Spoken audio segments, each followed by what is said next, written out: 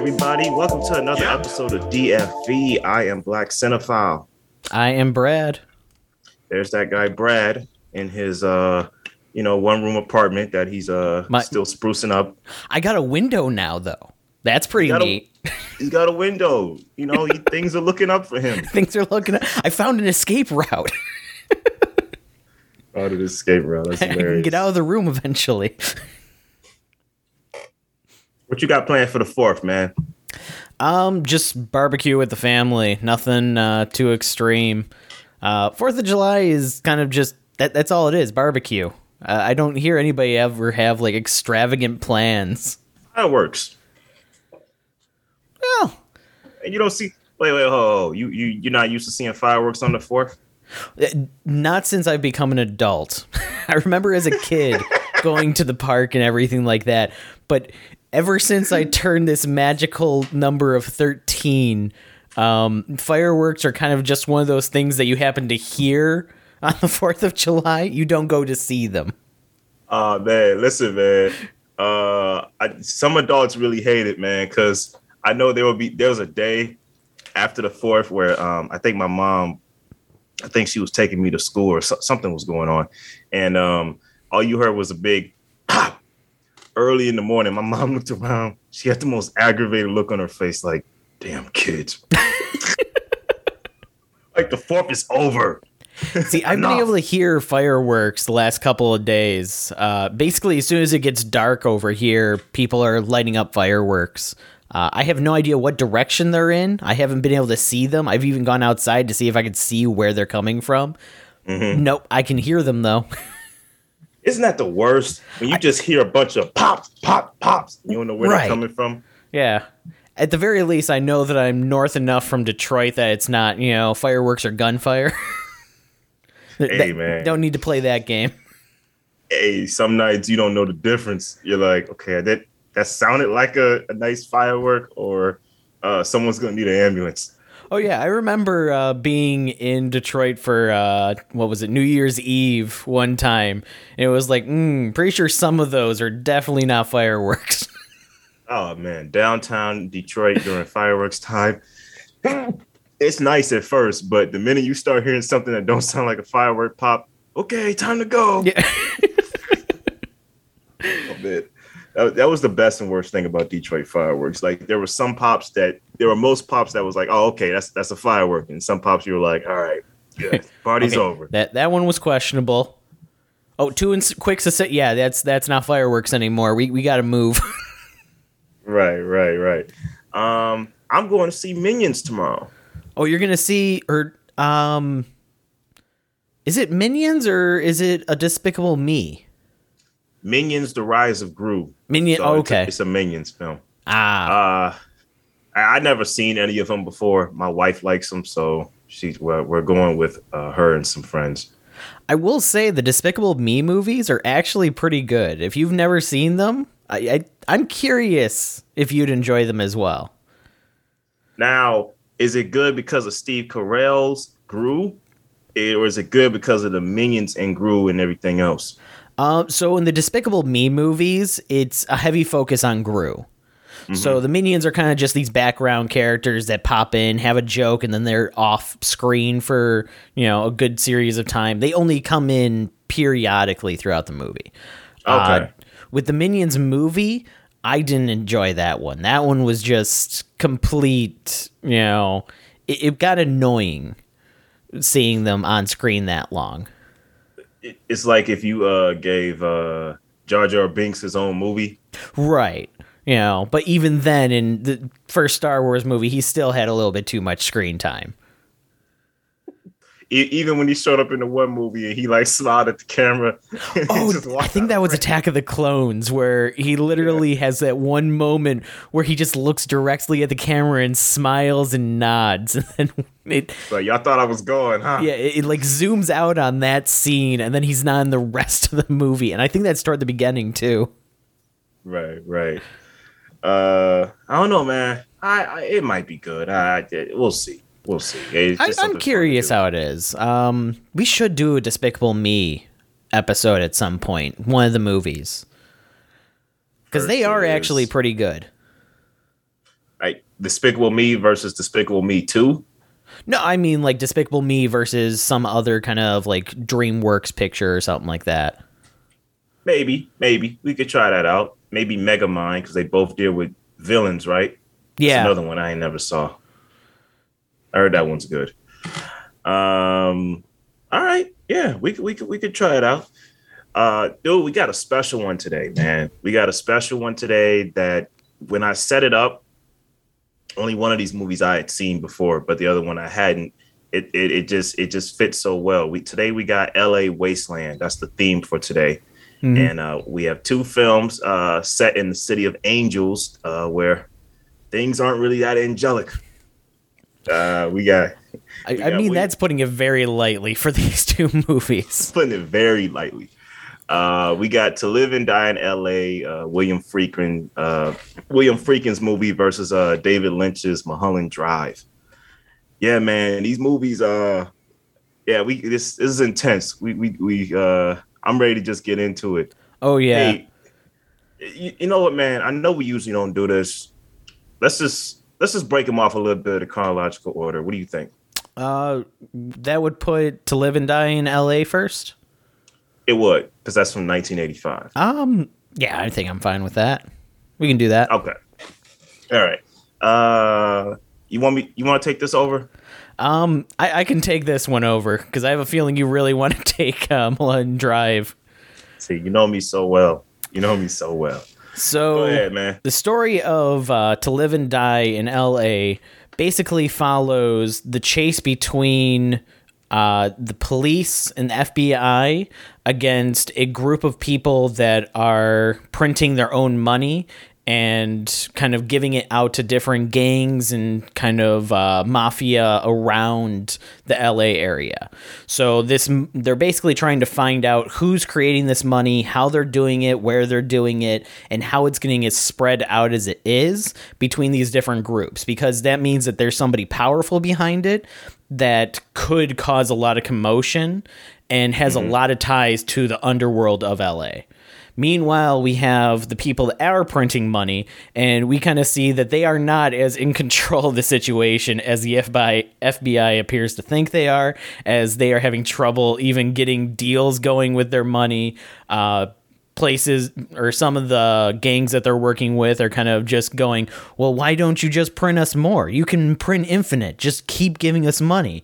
And some of their men are even getting caught, by the police and by other groups that are trying to take them down to steal all their counterfeit money.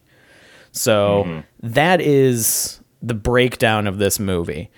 And I gotta say, this movie keeps tension high, and I absolutely love it.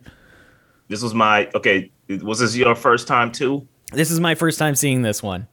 Man, let me tell you something, man. For an 80s film, this is terrifically paced. Oh yeah. Like terrifically paced, man. And the thing I love about this movie, and I'll put it on the same level like as, Michael Mann's Heat, like it's a straightforward cop film.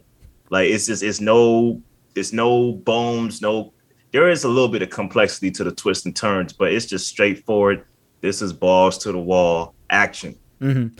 Yeah, you're either following the people that are performing the illegal activities or you're following the FBI. There's no outside third-party story that gets intertwined. You're always following somebody from one of those groups. And whether you're following them doing it legally when it comes to FBI or illegally, or if you see like the money printing group in control or completely not in control.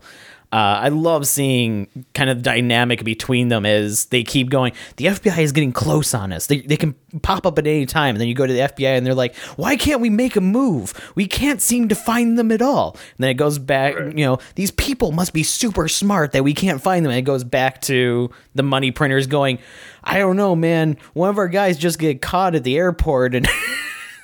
The left hand doesn't know what the right hand is doing. Right. It's perfect. I love it. I gotta say, man, that beginning was a little peculiar to me. Like kind of like the prologue where we see Richard Chance and they're guarding President Reagan because he's the president. and like there's this guy who's on the roof of the hotel, and he's like, you could tell he's a suicidal assassin. At one point, he's about to blow himself up, and his old partner, grabs the guy, throws him off the building, and he just explodes. And then there's just like this one static shot of like the LA skyline cut to. And then it starts cutting to the person printing the fake or the counterfeit money. No, it cuts to them sitting down, and he says like, "Man, I'm getting too old for this."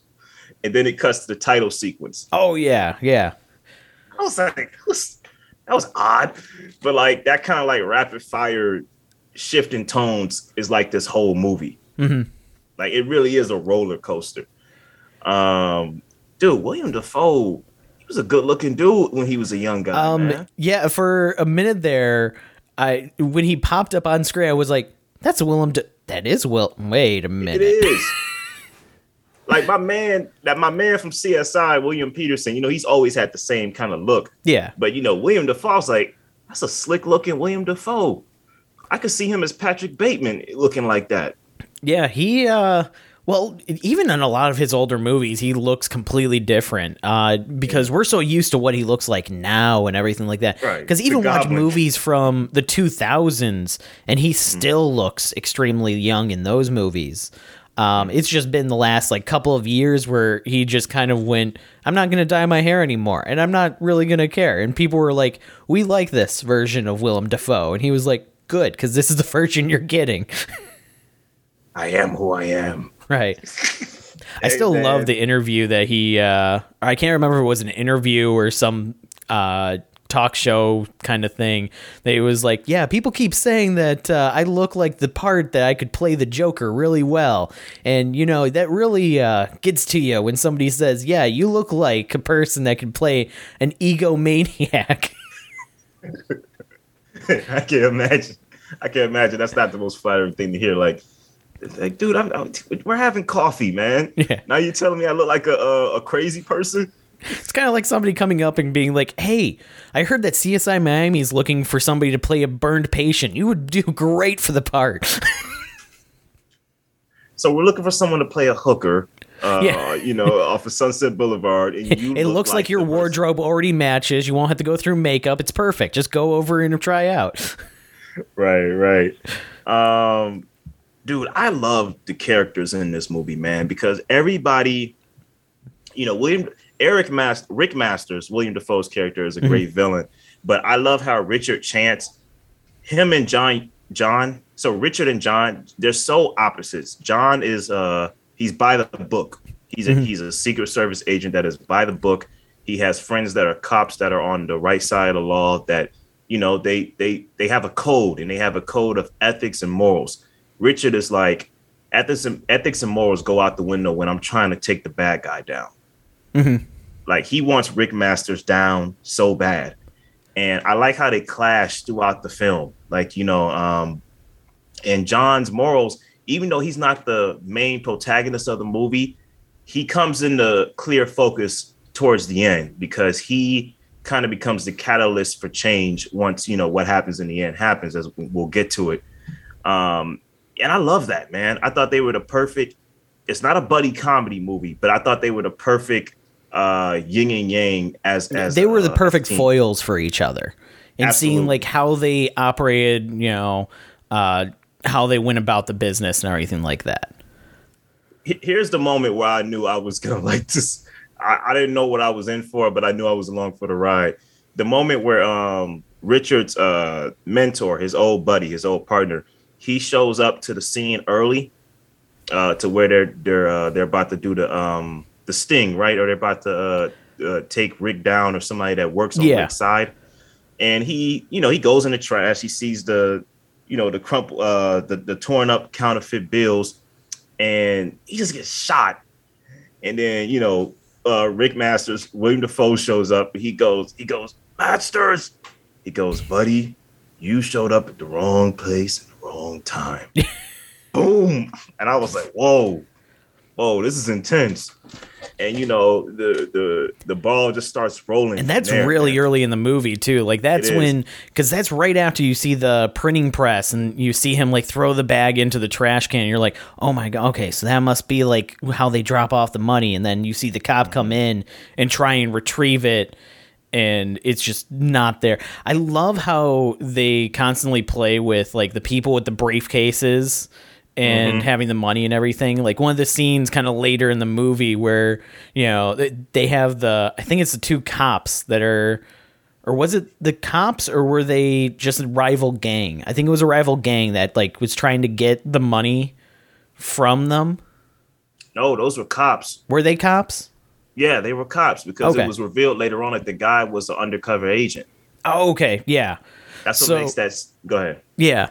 But, you know, when they got the briefcase and stuff and he's like banging it up against like a concrete kind of pillar to try and get it open, then it flies open and it's just a phone book inside. Right. Yeah, I love that. I love that too, but I love how ingenious it is when my man goes, strip down. And then he realized it was the thing around him that had the real money. Yeah.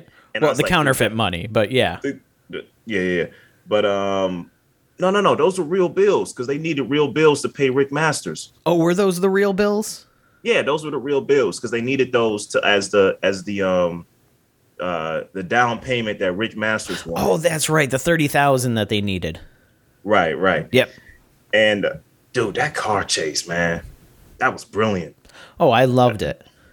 That was brilliant, man. And I like I said, dude, for an 80s film, William Friedkin, you know, this is him coming off of The French Connection, which is another, you know, critically praised cop movie. The dude knows how to film car chases, man. Mm-hmm. Like he used LA to the end, like as much as he could use it for a great scene like that. Well, even with them going through like the shipping dock kind of Bay Area and stuff like that, with the trucks coming in, and you know, this guy needs to move his goddamn truck, and he's like, back up. Right. And I love how a scene like that, he takes time to play to the strong character traits that these characters have. Like there's a moment where Richard, he's driving through and John is in the back praying or whatever he's doing, like, oh my God, we're not going to make it out of this. And, you know, just the enemies are all around. And then you cut to the beginning when Richard, you know, on a bet, you know, dives off of the bridge with a string tied to his ankle because it shows how fearless he is. You know, so in a moment like that, he taps into his fearless, crazy side and manages to get out of it, you know, driving by going on to oncoming traffic on an on-ramp to the highway. Yes. And I love how the film, even in its moment of insanity, takes a moment to go, okay, you know how crazy this character is? Now watch him do something crazier. Right. Can you imagine driving on the oncoming traffic in LA? Could you imagine just being on any highway and just seeing a car coming at you? Yeah, I also love how when the car chase ends, they're in like that alleyway, and you just have the three people in the background like dancing, walking by with the boombox and everything like that. As these people are like, "Shit, I can't believe we survived that! You're insane!" And you just have these three people in the background just grooving.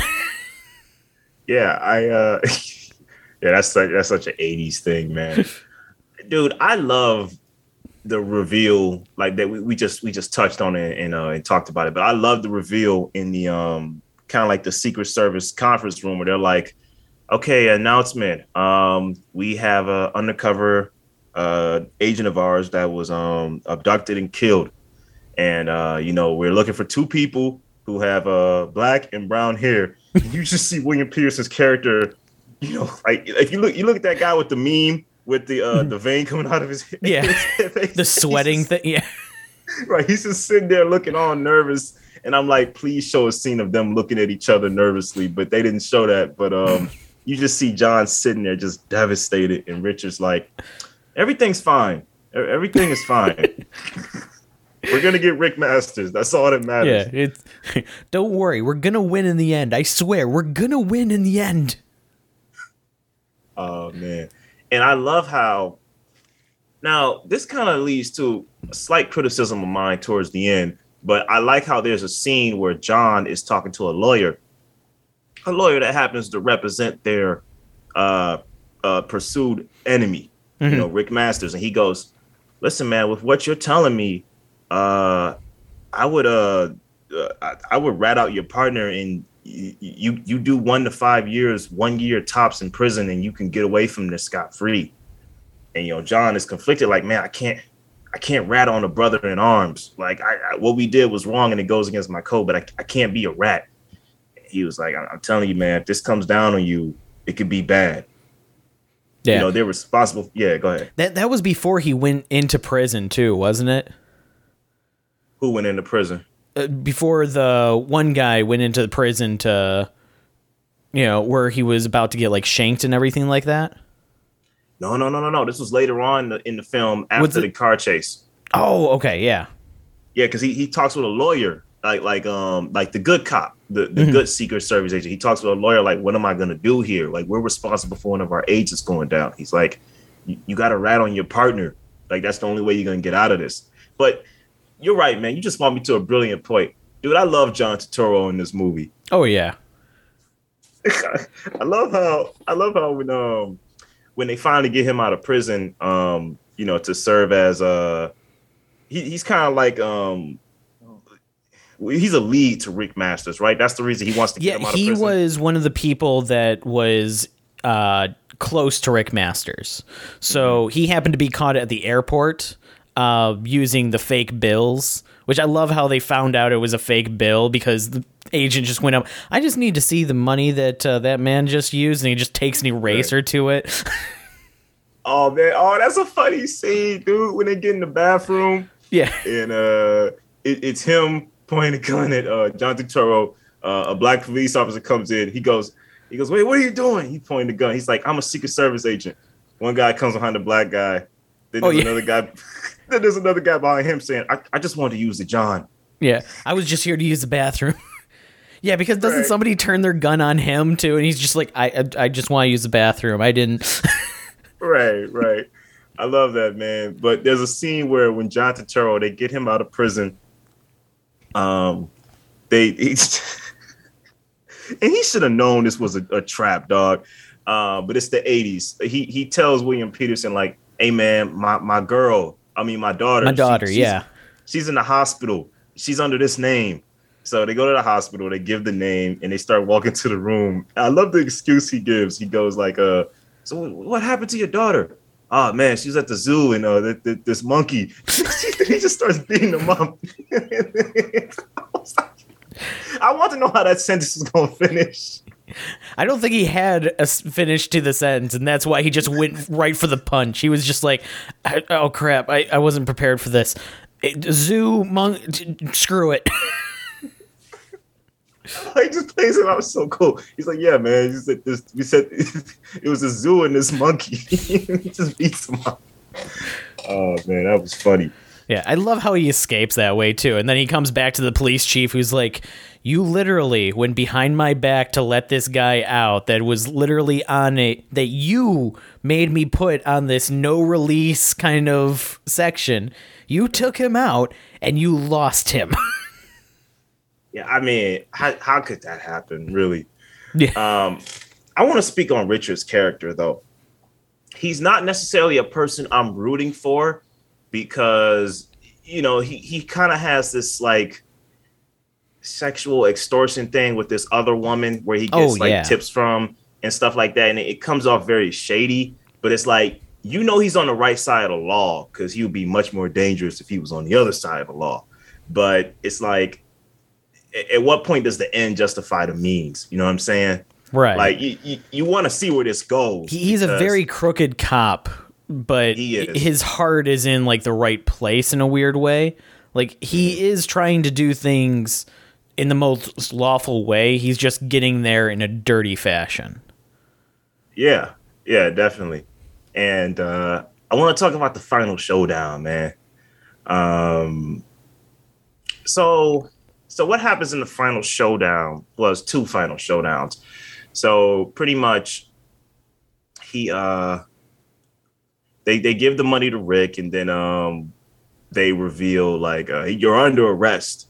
They did some tussling. Then all of a sudden, boom, Richard gets his face blown off. Rick Masters escapes, and John shoots the henchman that was left behind.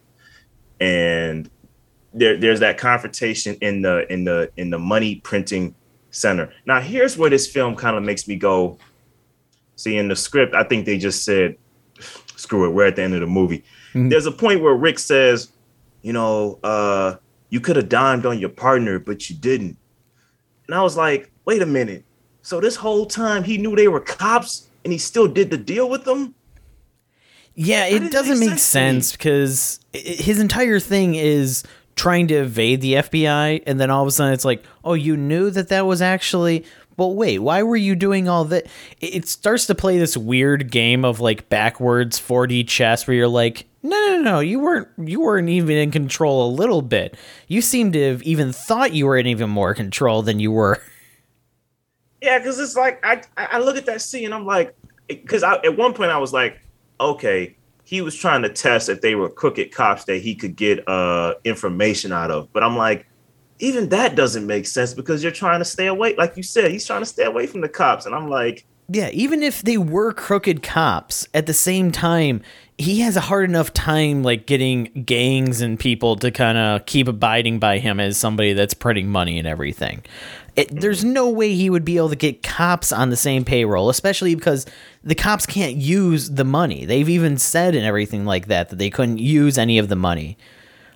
When they were asking like, well, why can't we just get some of that counterfeit money to use as money to, make the deal? And it was like, we can't do that. We have to use real bills, and we can't get real bills past like 10,000. Right. And I think they would kind of recognize the counterfeit money too. Like that really wouldn't be a smart idea. Right. Yeah. But anyway, I think Rick's demise is so poetic because he basically dies in the warehouse of counterfeit money. He burns to death, like he's on fire. I thought that was pretty poetic for him to die that way. Right. Yeah. So what you think about? So here's the thing I love about John. John starts off as a straight shooter, a do-gooder. He's like, look, man, I believe in doing good to take down bad. I don't believe in doing bad to take down bad. But by the end of this film, you just see a total 360. He's gone off the deep end. I think that this case breaks him because everything keeps going wrong constantly to the point that they had a suspect, they lost an undercover cop, they lost everything, literally everything.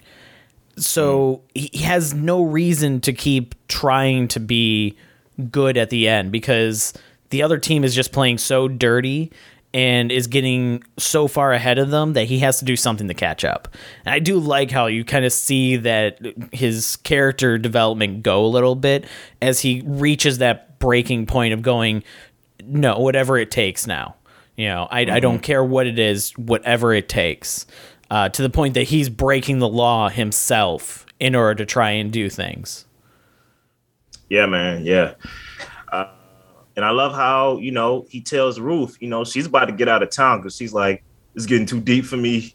There's dead agents. I haven't seen Richard in a while. I need to get out of here.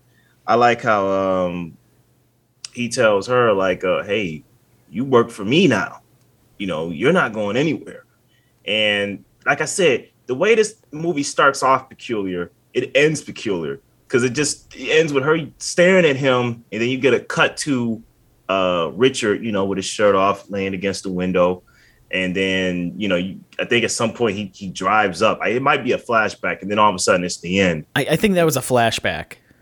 Yeah, it's a flashback. And then with the credits end, it's him again laying up by the window. And I'm like, that's the weird way to end it. What'd you feel about that?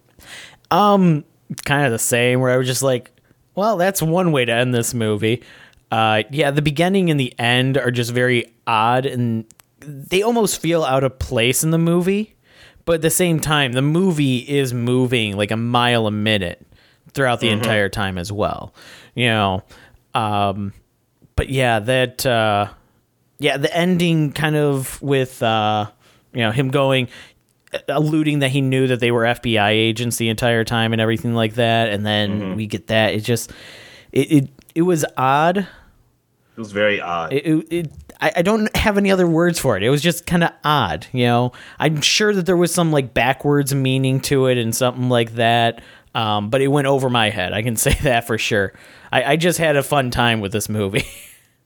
You know, I had a fun time too, and that's the thing. I feel like the movie gives you so much of a fun, intense, sexy ride that you don't really care about faults like that. You're like, right, yeah. You're not going, oh, that's a plot hole. You're just going, oh, that's interesting. Okay, continue on, movie. I want more 80s action. I want more 80s intensity. I don't care about this. Right, yeah. Man, here's one thing that it bothered me, but I kind of just laughed it off. When your head gets blown off, you don't go, ah! You're done. Are you sure? How often have you had your head blown off? Look, man, when this movie starts, Richard's old partner, the moment where William Dafoe blows his head off, he says, "You're in the wrong place in the wrong time." He blows his head off, and you hear a ah. I'm like, you're done, dude. You have no more consciousness to make a ah sound. That's called overacting in the afterlife. And then it happened 2 more times in the movie. Like, I just thought that was hilarious. Like, you don't make sounds when your head gets blown off. And part of me was like, oh, it's an 80s movie. I'm like, nah, they didn't act that way in The Godfather. That's no excuse. Well, you also have the 80s effects for anytime somebody's like shooting and they miss. It basically blows up sand like 8 feet in the air for every bullet. It's like, yeah, bullets are fast, but they're not shooting sand, that high in the air whenever. If the gun is pointed like this, how is the bullet gonna go downwards to make the sand? Right? Yeah, that makes no sense. And then you hear the pew pew pew. Oh yeah, the bullet noises. I love the bullet noises. Yeah, it's 80s action movie, like special effects and like acting and everything like that for those kind of deaths and everything. The people that, they start falling before the blood starts, the blood packet goes off and stuff like that. And they're like, we only had one take. We got to roll with it. We ruined the shirt. We don't have another blue shirt. So we got to roll with this take. Yeah. Dude, overall, great intensity. Great action, great heroes, great villains. Mm-hmm. There is some problems with the plot and some special. I would say the story is the great. Weakest point of this movie. Towards the end, yeah, I say the finale is the plot towards the end is weak, but the action and intensity in the feel is all great. Yeah, yeah. Everything else about this movie is just on peak. It's just. The script was very, I don't even want to say cliched because it was just odd. It wasn't even cliches that it was going for and stuff like that. It just didn't make much sense when you think about it. But then luckily there's like a really good action scene after every moment that doesn't make sense to make you go, oh yeah, I'm back in. The script just goes, screw it, let's do it live. Yeah. Dude, I get us a 4.5. Oh yeah, this is definitely like a 4 out of 5 to me. Okay, yeah, I just thought it just hit, man. Oh yeah, when I set this one up, when I suggested to set this one up with Mulholland Drive, I said, okay, both of these films put LA in an interesting light. Let's see where this goes. And plus, I've heard great things about this movie, and I was satisfied, man. Oh, absolutely the same. Like I said, I enjoyed this movie. The plot was just a little strange at points, but beyond that, great movie. If this had a second draft, well, honestly, I don't even think it needed a second draft. It needed a little bit more focus toward the end. Mm-hmm. I agree. I definitely agree. All right. Ready? Oh, man. Am I? I don't know. I know, man. We got. I think we're gonna have a lot to cover on this one. But all right, y'all. So this next film we're gonna do Mulholland Drive, and this is written and directed by the surreal master himself, David Lynch. I don't know how you summarize a movie like this, but I'll try my best. So, brief synopsis, very brief. There's a woman who comes to Hollywood. Her name is Diane, and her name is Betty. I'm sorry, her name is Betty. Yeah, you're getting it confused with the end already. Yeah, I'm already jumping ahead, man. But this woman comes to Hollywood. Her name is Betty, and she's staying in an apartment of her aunt's. She has Hollywood as like a city of dreams in her eyes. You know what I mean? She wants to come here and see what kind of opportunities come her way. She wants to be an actress. She comes across a woman who we find her name. We don't even know her name in the beginning. She's a woman that after a car crash in the beginning gains amnesia, doesn't remember who she is. She sneaks into this apartment the day before Betty comes, and her and Betty become close friends. And she's like, my name is Rita, but that's not really my name. I don't remember who I am. Mm-hmm. All we know is that there are some people that are looking for her. There's a hitman, a clumsy hitman, that is looking for her. Well, she doesn't even know that. She doesn't remember anything. She remembers a car crash, and then she kind of like just walked into the city and then walked into this apartment. Mm-hmm. Yeah. So that's what we know about her. And Betty is trying to help uncover this mystery of who this woman is. We got another plot line.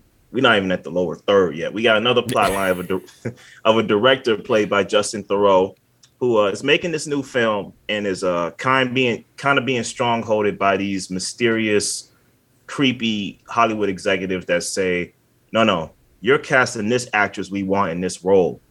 And he's like, I don't want her. I want the woman that I'm already trying to cast. And they're basically telling him they max out his credit cards. They lock him in. They kind of stronghold him into saying, listen, you're going to pick this girl or else. Mm-hmm. So I think we need to talk a little bit before we get to the lower third. That's basically in a nutshell what most of this movie is about. The first 2/3. So let's start off by talking about Rita and Betty's adventure, because this movie has these plot lines that are kind of continually going back and forth between them that really don't have too much connection. There's vignettes. Right.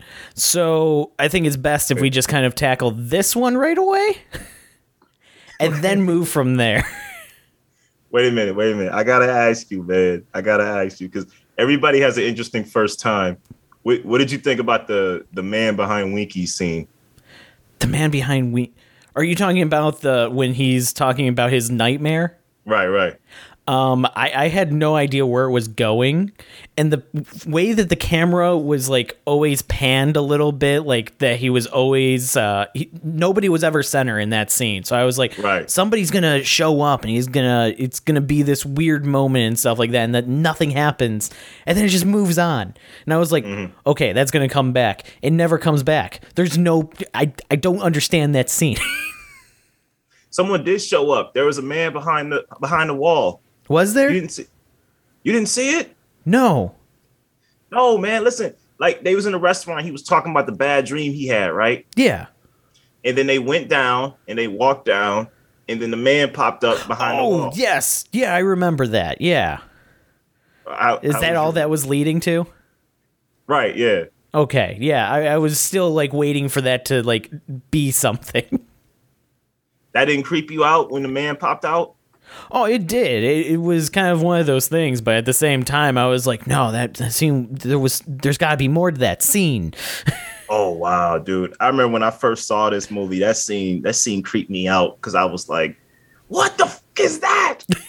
And then the dude just has a heart attack and falls down, and then it just cuts away, and you're right, it never goes back to it. And I was just like, what was that? That's kind of how, this was my first David Lynch movie, dude. Mm-hmm. Like, this was a heck of a way to be introduced to him, because I was like, this is not what I expected this to be.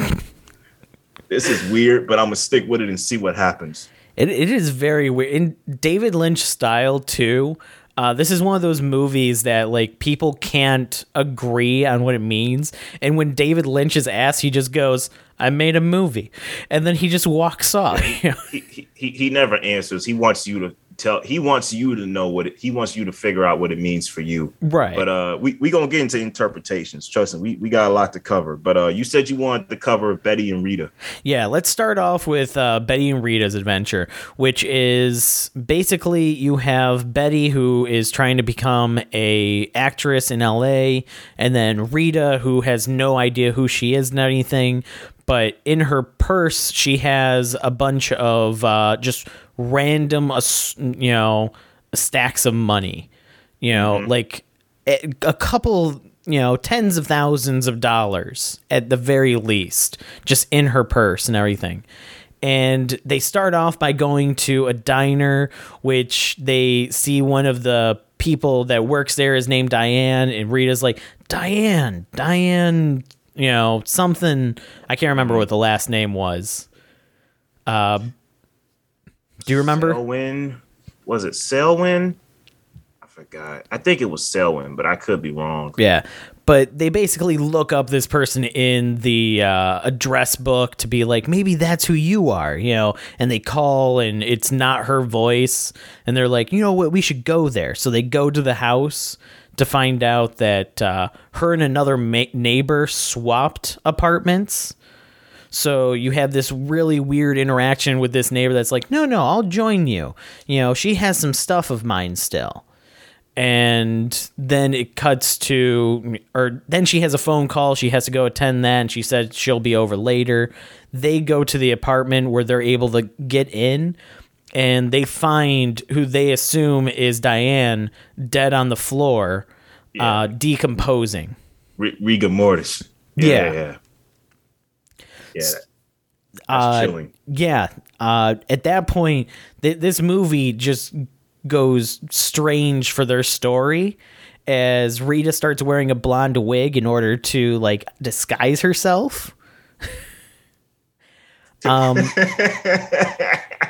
And they start having a relationship with each other, and they go a hot to scene, dude. Yeah, that's a hot scene. And it didn't even go all the way. It was just hot. Right, yeah. But then they go to a 2 a.m. illusionist opera show thing. Club Silencio. Yeah, Club Silencio. Dude, I love how beautiful and strange that scene is, man. It is weird. You got this opera singer that comes out, Rebecca Del Rio. That's her real name.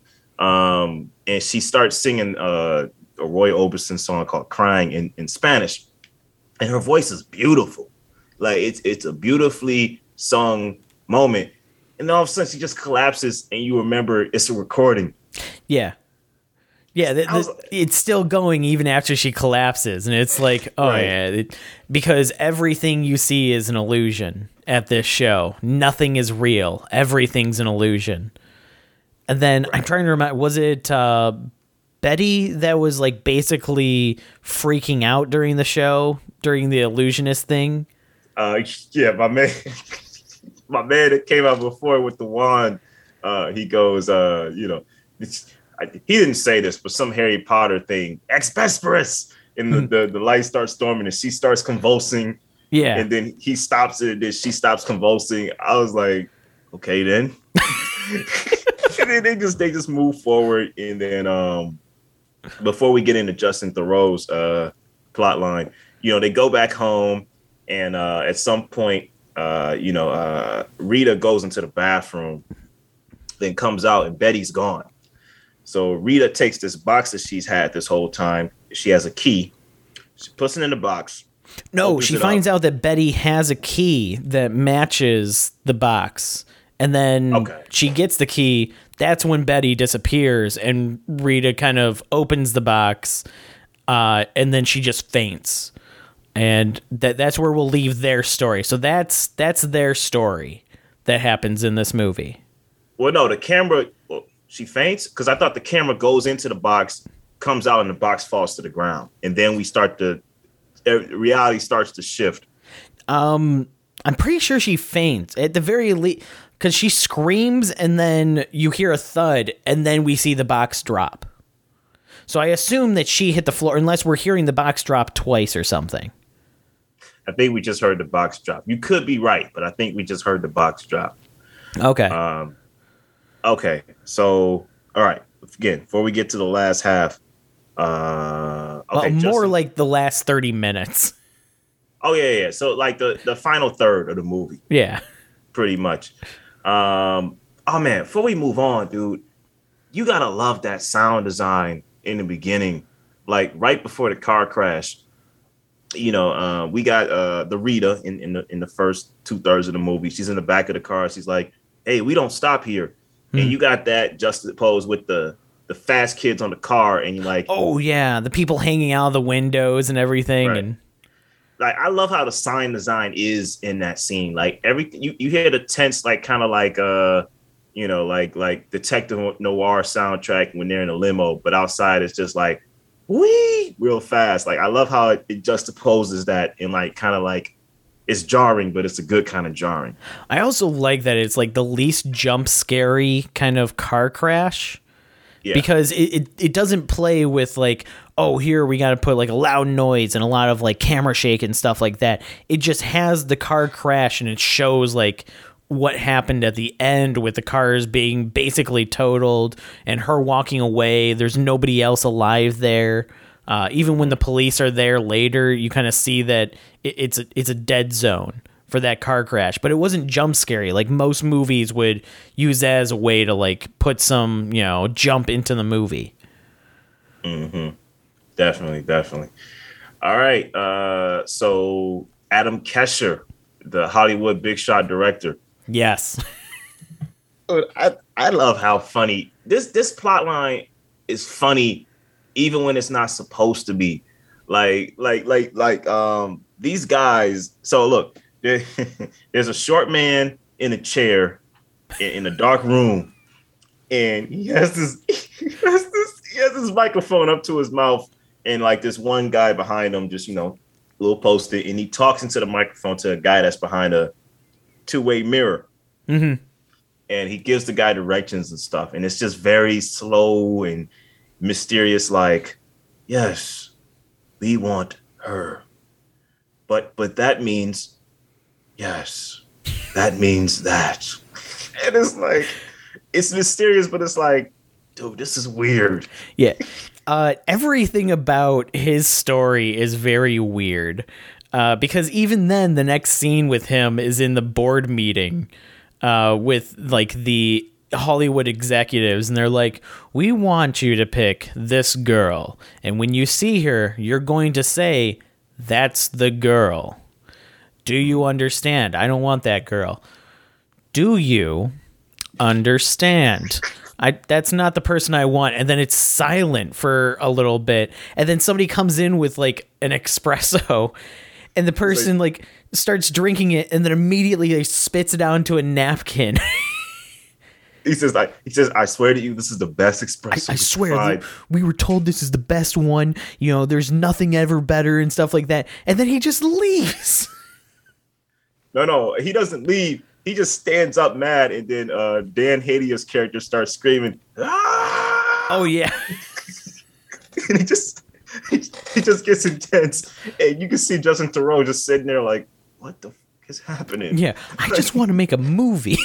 Right, I just want to make a movie, and you know, basically, so they make their presence felt. Like, dude, I love the Billy Ray Cyrus scene, man. Oh God.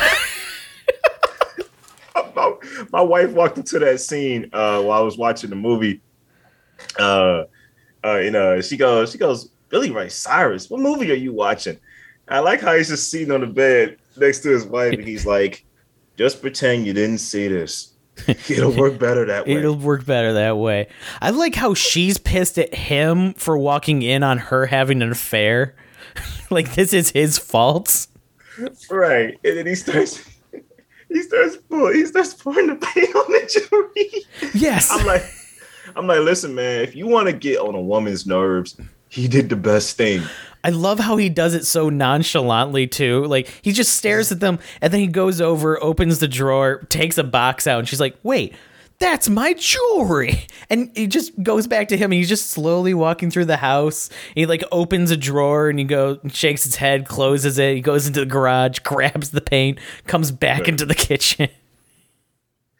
And I love how the second time around after Billy Ray kicks him out, the bad guy, one of their henchmen, comes, and I love how he's just so like nonchalant. Like his main mission is to find Adam. Yeah, he's like, "This is Adam Kesher's house," and the wife comes out like, "He's gone. Get away from here!" And he's like, he says, "Where's Adam Kesher?" And she's like beating on him and stomping. He's like throwing her off. No, he's just calling Adam Kesher. She's basically hanging on to him while he's just going, Adam Kesher. Right. And then Billy Ray comes out and says, "You must not have heard her." And he starts pushing him. He knocks on Billy Ray. And then he punches her. One punch. Yeah. And then, well, yeah, she's like trying to strangle him, and he just, bam, right over his head. Dude, there's some great humor in this movie, man. And I love how when Adam is at like a motel or something, again, a scene that's supposed to be creepy, but is hilarious at the same time. Manager comes to the door. He goes, "Yeah, these people, they're looking for you. I have to let you know they maxed out your credit cards." He's like, no, it's the bank called. They said that all your credit cards are maxed, but I paid you with cash. Yeah, I know. I'm just, they called me. They called me. And I love how towards the end, he's like, "How'd they know I was here?" He says, it's my duty to let you know that these people, they know you're here. They know you're here. Like, this is so random. And then, like, I think he closes the door. The guy outside closes. Yeah, the manager closes the door on him after that. It's like, this movie is insane. Oh, man. And the cowboy scene, dude. Yeah, you got to go see the cowboy. I got to go see the cowboy. Right. Yeah. After he's on the phone, he goes to the cowboy. And the cowboy, again, something that comes off creepy, but it's funny at the same time. The dude is just like very stoic. And he's like, "Are you really thinking?" "Nah, I think you're being a smart aleck. Now stop for a second. Stop being a smart aleck and think." Well, no, he asked him the question of, do you believe whatever? And he goes, yeah. He's like, "Do you really, though?" But then repeat what I said. He repeats it perfectly. And he's like, "I think you're being a smart aleck." Yeah. He's like, he's like, "Do you believe a man's attitude guides his path to life?" Is what he asked him. Yeah. And he basically goes like, he's like, "Listen, man, you see me one more time, you did good. You see me another time, you see me 2 times, you did bad." You ever wonder in your head how that might go? It's like, okay, I see him one time. Hopefully I don't see him again. Hopefully I never run into the cowboy again. I love that he's really in like full on like cowboy get up. Like, the big bell bottom jeans, the cowboy boots, the hat. He has like the studded like coat and everything. I would love how, and this would never happen, but I would love how, how you sometimes you make deleted scenes in your head, that if you met him a second time, he go, "Dude, I did what you said." He'd be like, "Oh no, I'm not here for that, man. We just happen to run across each other." Yeah, I'm heading to the grocery store. Right. That would have been hilarious if that happened. But yeah, overall, he decides, on set that, hey, this is the girl. But then there's a quick little moment between him and Betty, where Betty comes to the set. And dude, oh man, we got to talk about that scene, that audition scene, dude. Yes, like, that's one of my favorite scenes ever, because the way the film sets it up is so genius. There's like levels to this film, dude. When she's table reading with Rita, it's hilarious because Rita is just straight up just reading the lines off the script. Also, it starts with her lines being like angry and stuff like that, and being like, "No, you have to leave. gone too far. This is getting weird. You have to leave. And then it cuts to Rita, and she's just standing there, and then she looks down at a script and starts reading it point blank. You're like, oh, they're reading lines for the part. At first, it's like, this is happening for real kind of thing. Right, dude. Like I love how this film kind of messes with you in some scenes, because the way she's doing it in that scene, it's like, okay, she's coming off like an average actress. She's playing the part, and then she gets in the audition room, and she just nails it, dude. Mm-hmm. Like she gives a terrific performance with her acting partner in the audition, and I love how, dude. I gotta say, Naomi Watts is brilliant in this film, man. Oh yeah, like. The level she goes as an actress in this film, from being this like naive, ready to take on the world, young actress in training, to this skilled actress in an audition that's able to pull out emotion, sexual, tense emotion in an audition, to this very, very heartbroken, disturbed woman in the last third of this movie. Like, she nailed it in this movie, man. Oh, yeah. She definitely, I mean, she's a great actress. It's not a surprise at all. But yeah, I love the kind of see her transition between the three. Well, technically it's two characters, but one of them is not so much what it seems. Right. I think this was one of her first movies. Well, no, it wasn't her first movie, but it was like the movie that was like it was a very breakthrough role for her. Oh, I can see that. Yeah, for sure. But yeah, man. So I think did we cover enough? See, this is the point where I knew first time watching this movie, something was wrong. When Betty leaves the airport, and she's talking to these two old people that I guess she rode with them on the plane over here. She was like, man, it was great meeting y'all. She's like, and they go, yeah, good luck with your acting. She drives off. These people in a limo, and it's starting to like the smiles are kind of forced. Mm-hmm. And they smile over at each other. And homegirl just smacks her husband's leg real hard. And then they just go, I was like, something is very off with this movie. The worst part is, in the context of everything of this movie, that's still not the weirdest scene. Oh no, I mean, by that point you're just settling in. Right, yeah. At that point you're like, yeah, okay, this is gonna be a ride. It definitely is gonna be a ride. All right. What did you think of the whole Hitman sequence? So are you talking about from the last third? No. Oh, no. Earlier, the first 2/3. Oh, you're talking about where he goes to get the black book, and oh my god, I forgot about that scene for a minute. I absolutely love that scene. That is slapstick at its finest. I like how after he shoots my man and he shoots old girl by accident, he comes in the room. She's like, something bit me bad. Yeah, something bit me bad. And then he just starts to try and strangle her, and he's just failing completely. And then he comes into... So put the entire thing into perspective of just how much he messed up. I love, first off, that he just, asks the guy, hey, is that the black book? Yeah, that's the...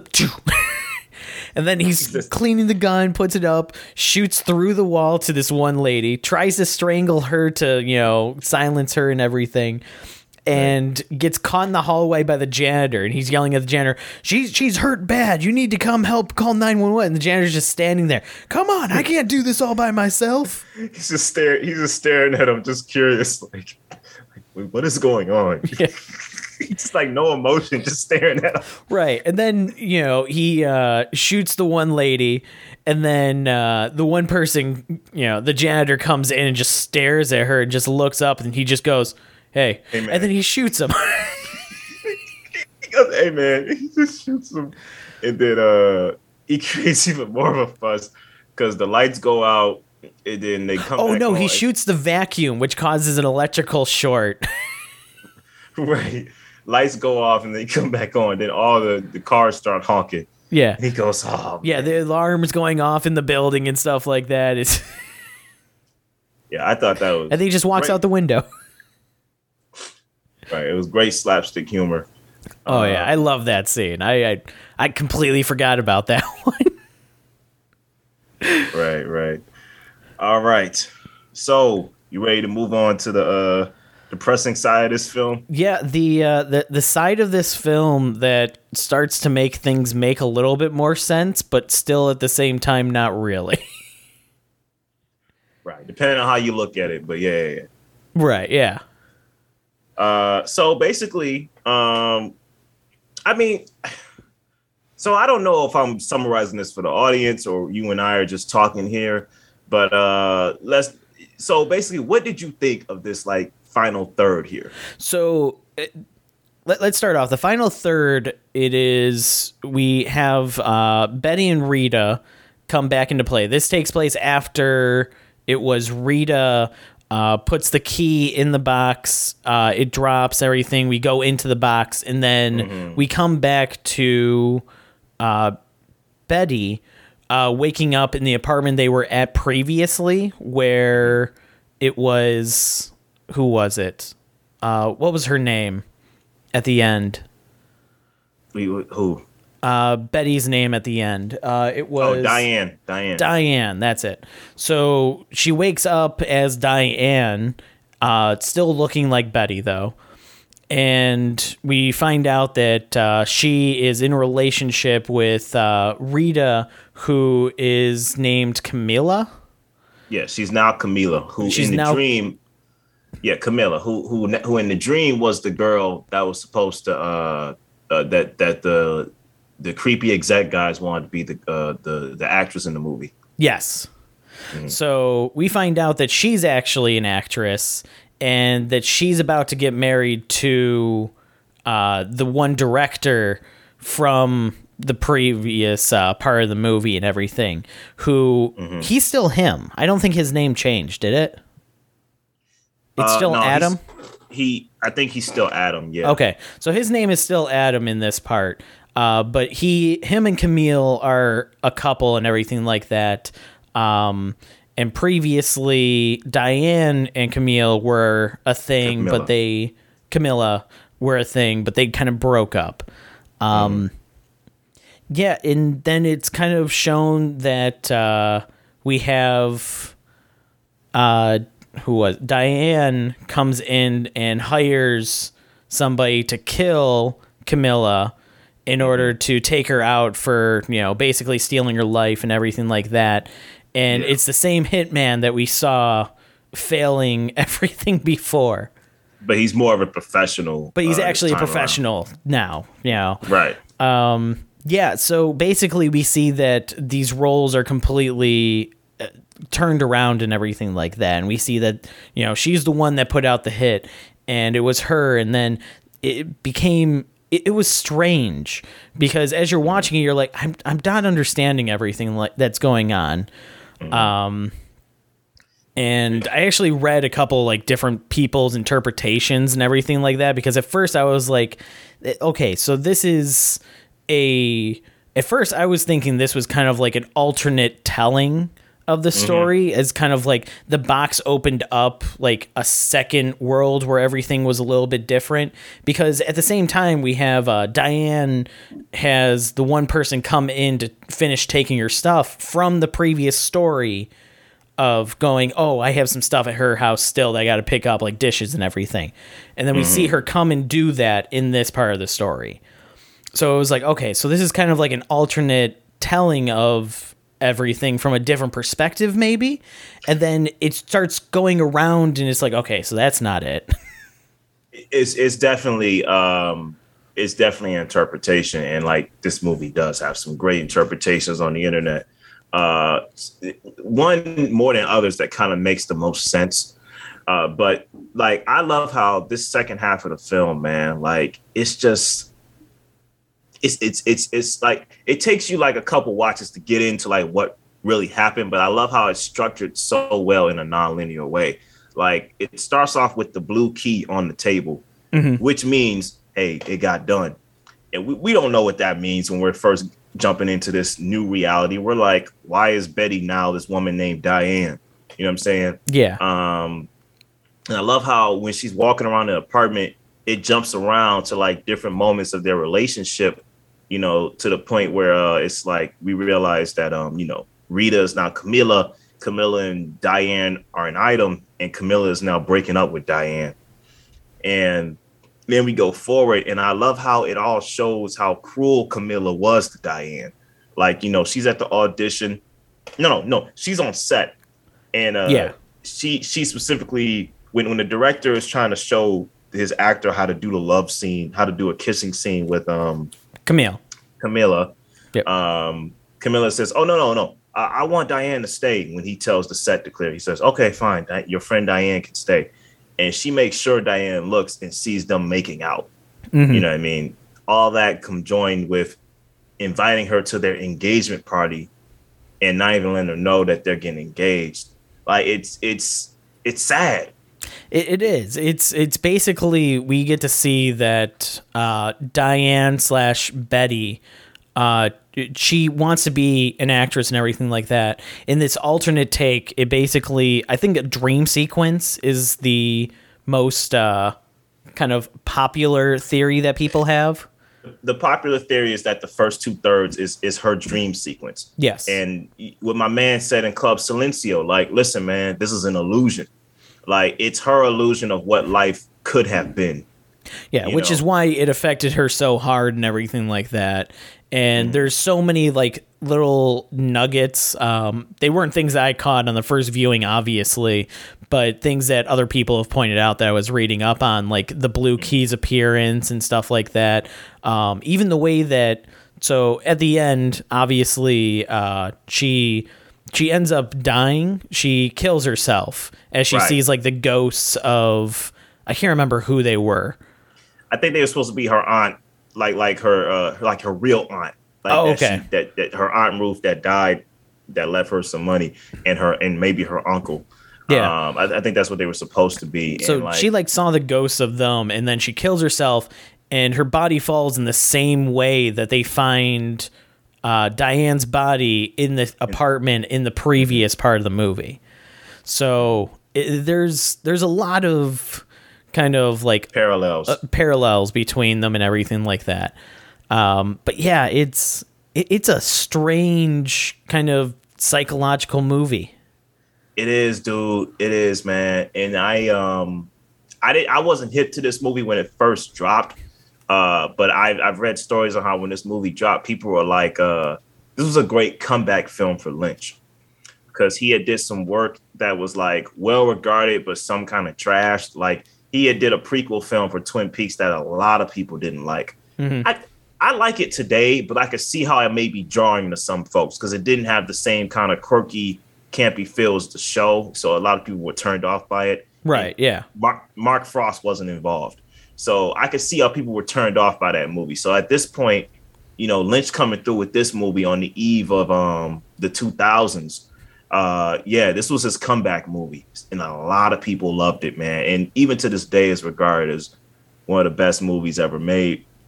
But man, I want to say, dude, that last third, I've heard crazy interpretations that is the nightmare, and the first 2/3 is the dream. Like, or even like the last third is a nightmare, and the first 2/3 is kind of like a hyper reality. Like, that's a nightmare that maybe Betty has. I've heard it like switch to and fro, but the thing is, the movie is like so interchangeable and flexible that to this day, people bring up new theories. Yeah, I even saw one where it was like I'm trying to remember what the word is, but when you're between death and actually like having died and stuff, you're purgatory. She's basically stuck in purgatory, kind of going between these two realities. Where she is basically just hurting the people around her over her own jealousy. Yeah. And, and then we have the dream sequence ones. There's a couple other theories I was reading that I was kind of like, okay, that one sounds a little bit too far out there. And some that it's like, wow, that person put a lot of thought into it. And I kind of hope that they're right because it makes a lot of sense. Yeah. Like, I like how things that show up that you didn't really have an explanation for kind of leads more credence to it by that final point. Like, in the beginning when people are dancing and it just has like this weird like little like effect how you see like cutouts of people dancing in and around and all And that. then you have like it's almost like the iPod commercials. Yeah, In a way, yeah. And then you got her face showing up glowing white out of nowhere. I like how it kind of in lower third she goes like, yeah, I did this jitterbug. I used to do this jitterbug contest, and I just kind of came out here and figured I'd go for acting. It's like, oh, that's what that meant. Mm-hmm. Like, because you never know what that means until you get to the end. It's like, oh, that's what all that dancing was about. Yeah, I didn't even catch that until I was reading some of the theories, and that was one of the things that was pointed out about how she could be in like a perpetual loop. It is because of that and everything like that. And it's like, okay, some theories really good. Some are grasping at straws, but at the same time with this movie, even the ones that are grasping at straws, they kind of even point out little things that's like, I didn't recognize that. I didn't think of that. I like how this film overall, like they call it like David Lynch's Poisonous Valentine to like to Hollywood. Like, you look at Hollywood as like this dream factory. Like, I'm going to go out there. I'm going to be a screenwriter. I'm going to be an actress, a director, a producer. When it's like, dude, the hustle out there is hard. Right. Like, yeah. It is hard. Now, you can make it. It depends on the people you know, of course. But like it's a hustle. Like, it's a hustle.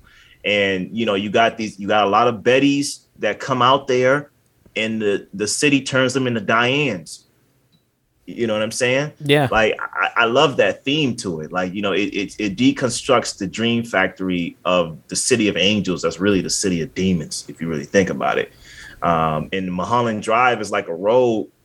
Like, I love an interview that Naomi Watts gave where it was kind of like an anniversary. Criterion released this on Blu-ray, and there was an interview.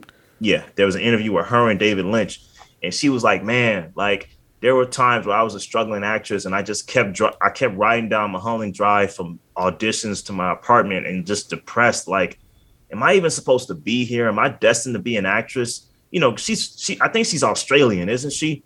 Originally, I don't remember exactly. I think she is. No, she's. Oh yeah. Her family moved to Australia, but she is British.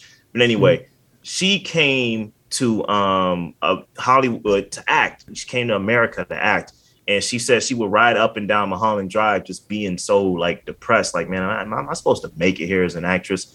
And I like how it was kind of destiny for her to get this role in this movie, which speaks to the role of Betty and Diane, which Diane loses her role to Camila, the Sylvia North story, and that kind of sets her up from doom. She's destined to be doomed from the beginning. And I was like, man, I just love how everything fits into this movie, even like the behind the scenes stories of it. Right.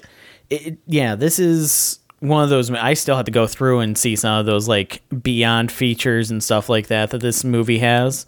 But yeah, there's so much, community and critic kind of backing for this movie that you could probably read about this movie for days.